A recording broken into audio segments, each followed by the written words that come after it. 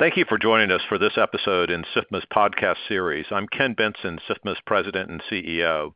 I'm joined today by my colleagues Ellen Green, SIFMA's Managing Director, Equity and Options Market Structure, and Joe Corcoran, Managing Director and Associate General Counsel, to talk about our current views of the Consolidated Audit Trail, or CAT. The CAT was created by the Securities and Exchange Commission to be a cross-market order and transaction tracking system to enhance its regulatory and enforcement capabilities and provide the ability to better reconstruct unusual or volatile market events. Ellen, where does the CAT stand in its development today? Thanks, Ken. SEC Rule 613, better known as the CAT, was born out of the 2010 flash crash when the equity, options, and futures markets plunged, with security prices recovering inside the space of an hour. The SEC charged the self-regulatory organizations, the SROs, specifically FINRA and all equity and options exchanges, with the sole responsibility to develop, implement, and operate the CAT. Under Rule 613, broker-dealers are obligated to report all daily equity and option transaction data to the CAT, and ultimately will be obligated to report sensitive client personally identifiable information, or PII, to the CAT. The CAT transaction database, containing all daily equity and options transactions, was launched in June 2020 and is currently processing billions of records daily. Noteworthy, the industry's post-correction error rate is below 1%, which exceeds initial expectations since CAT already expanded upon the information in OATS and for the first time includes listed options. The soon-to-be operational CAT Customer Account and Information System, or CAS, is scheduled to launch in July 2022. Ken, how would you characterize SIFMA's views of the CAT? Well, thanks for that, Ellen. I mean, our members have long been supportive of the goals of the CAT. This is something that, as you note, this came about in 2010 and something that our members have been working on, and SIFMA as well, including you and others, for really more than a decade now. I think if I think back, I believe it was 2011, 2012, we actually published a sort of a guide to how CAT might be developed. So it's something that the industry's been very much involved in. As you pointed out, the broker-dealers are obligated to report and have been doing so. They've been very diligent in complying with their obligations to report transaction data. But at the same time, our members have continued to raise concerns regarding the need and risk of including investor PII in the customer database, or the case, as you noted. For many years, we've been in discussions with the SEC over whether or not the benefit of holding all of that PII in one central database outweighs the risk, and this has just been heightened with the advent of SolarWinds. To be clear, we are not suggesting that the SEC or or FINRA or the other SROs don't have authority to access individual client data in connection with their regulatory authorities, whether it be investigations or whatever. That authority exists today. Nobody challenges that. But we just think that the approach that's being taken is a very, very risky approach involving private data of individual investors. And we have seen time and again where individual data has been compromised, including, frankly, within the government. When you think about, data that was contained in the Office of Personnel Management for current and former federal employees, the SEC itself has had a hack with Edgar. And then, of course, with SolarWinds, which we may talk about some more, numerous federal agencies have acknowledged that they've been hacked so far. I think the other thing to keep in mind is, broker-dealers in many ways have all the obligations but have absolutely no authority whatsoever. We have no authority over the construction, the operation, or the control of the CAT or the data that's reported to the CAT. Once broker-dealers hand off the data, as today they're handing off the transaction data, they lose all control over that. And that's going to be true with respect to the PII when that is to be stood up by July of 2022. And so it raises a whole host of questions, and I think we'll get into these as we go through this discussion. You know, Joe, you work closely with Ellen on this issue. Maybe you can go into a little more detail on the PII aspect. Yeah, thanks, Ken. As you noted, the Customer and Account Information System database of CAT is the part of CAT that will hold all the PII of individual investors within the CAT system. It will require our industry members to report the name, address, and year of birth of every brokerage customer in the U.S. As you noted, it's scheduled to become operative in July of 2022. As currently designed, it also requires our industry members to collect vast amounts of personally identifiable information on authorized traders. And authorized traders are individuals or entities that have the authority to trade on an account.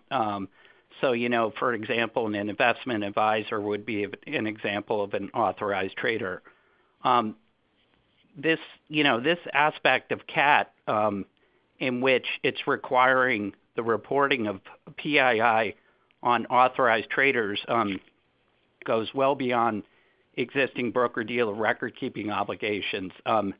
This is a point that we've made to the CAT folks, the SROs and the SEC time and time again. But, you know, this reporting will require broker-dealers essentially to maintain new records, records that they don't currently maintain. One of the big issues we have with the collection of all this PII by CAT is that all the SROs can download this data. As currently constructed, the SROs have the ability to download the transaction data as well as the PII information regarding individual customers as well as authorized traders. And as Ken alluded to, you know, we just think the risk associated with collecting this data and holding it in a centralized database far exceed the regulatory benefit of CAT.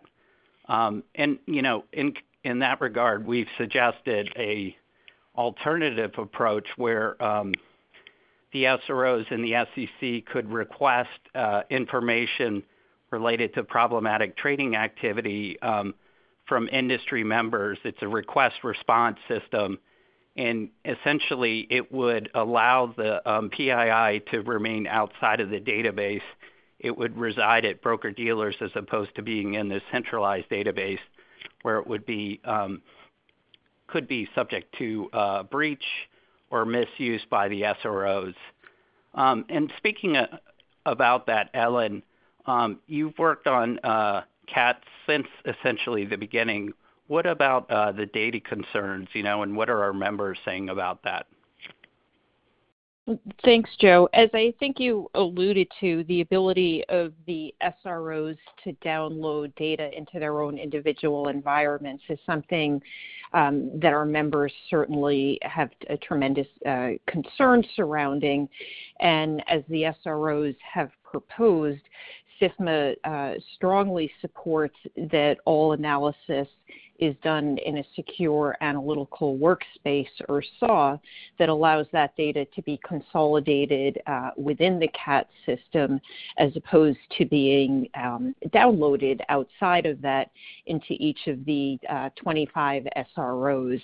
And it's important to remember that upon completion, CAT will be the largest database and collection of customer and trading data that has ever been consolidated.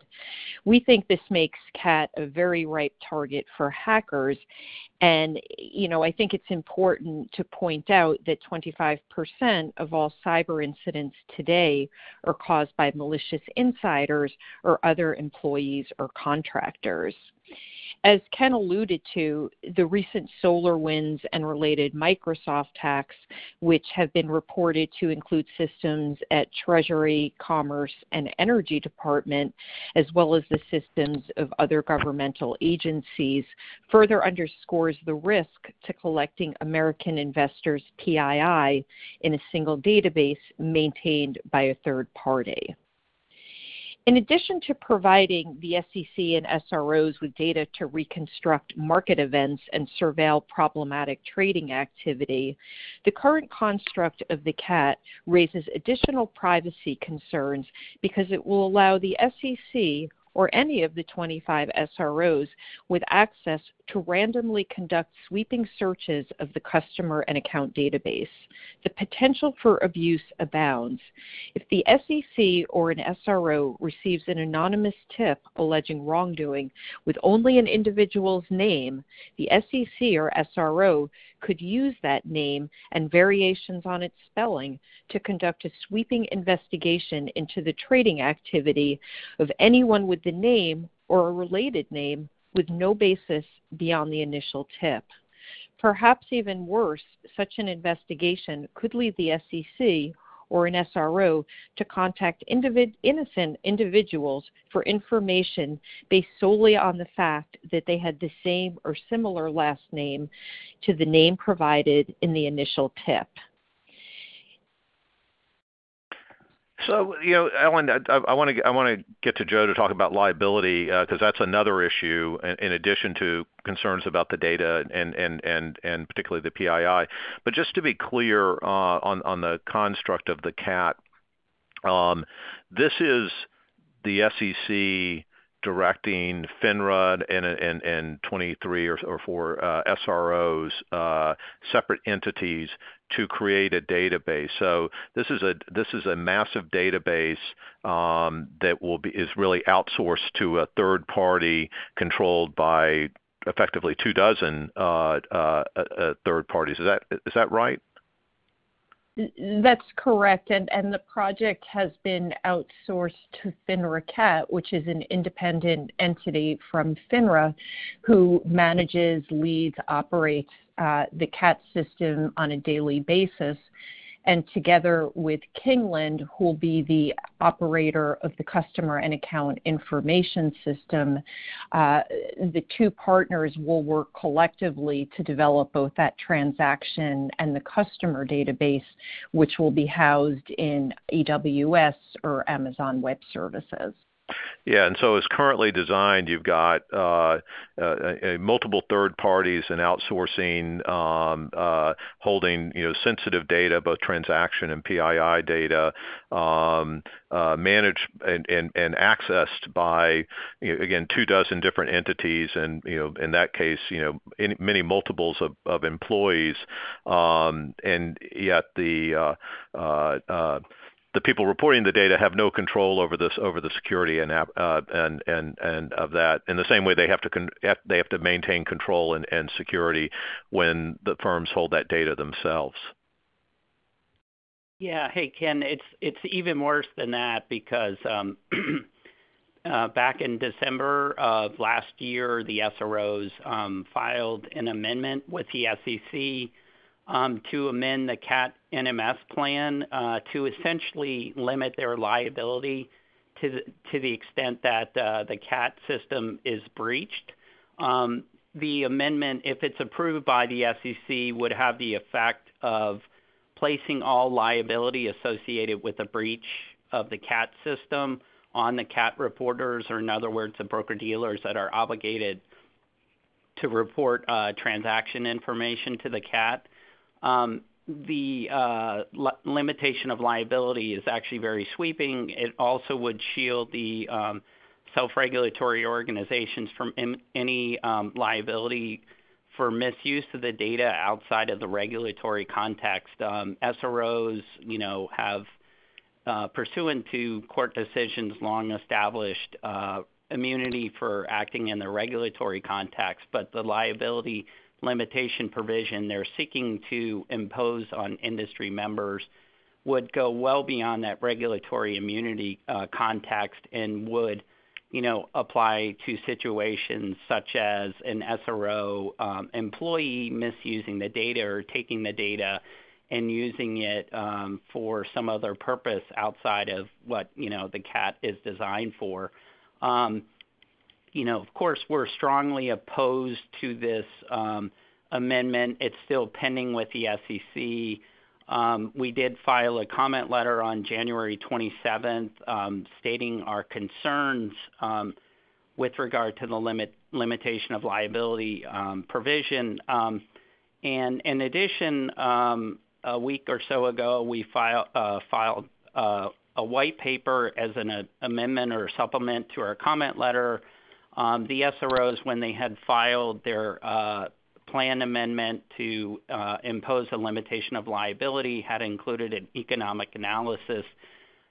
As our white paper demonstrates, I think that the economic analysis that the SROs had filed with the SEC is flawed. And really, one of the arguments that we make, both in our comment letter as well as in the economic analysis that was prepared by Professor Craig Lewis, is that, this attempt by the SROs to shift liability to the industry members does not properly incentivize them to invest in security to protect the CAT system. And, it would effectively have the impact of creating greater risk of investors' transaction and PII information being breached in the CAT system. And so with that, Ken, I think we talked about alternatives with the SEC as far as maintaining all the information within the CAT system. Could you briefly touch on, or Ellen also, the alternatives we've described to the SEC? Yeah, let me take a crack at that. I do want, before we get there, I do want to go just want to tease out one more thing on the liability. So if I, as an individual investor, learns that my personal information, and for that matter, my account information, transaction information, has been compromised by let's say a breach or a hack by a bad actor. What's my redress? What's my or is it? I mean, to whom do I go to have it resolved? Yeah, that's a great question, Ken. So, the customer has a customer relationship with a broker-dealer who is providing them services. So it's very likely that they're going to turn around and sue the broker-dealer because the broker-dealer provided, of course they're required to, but they provided their transaction and PII to the CAT system. And broker-dealers in turn don't, under the SRO's proposal, have any recourse to go after the CAT system in that situation. So really, just teasing out the point you were just asking a question about, it's really the firms that would hold all the liability, and would be exposed to their customers to the extent that their customers' data was breached in the CAT system or otherwise misused.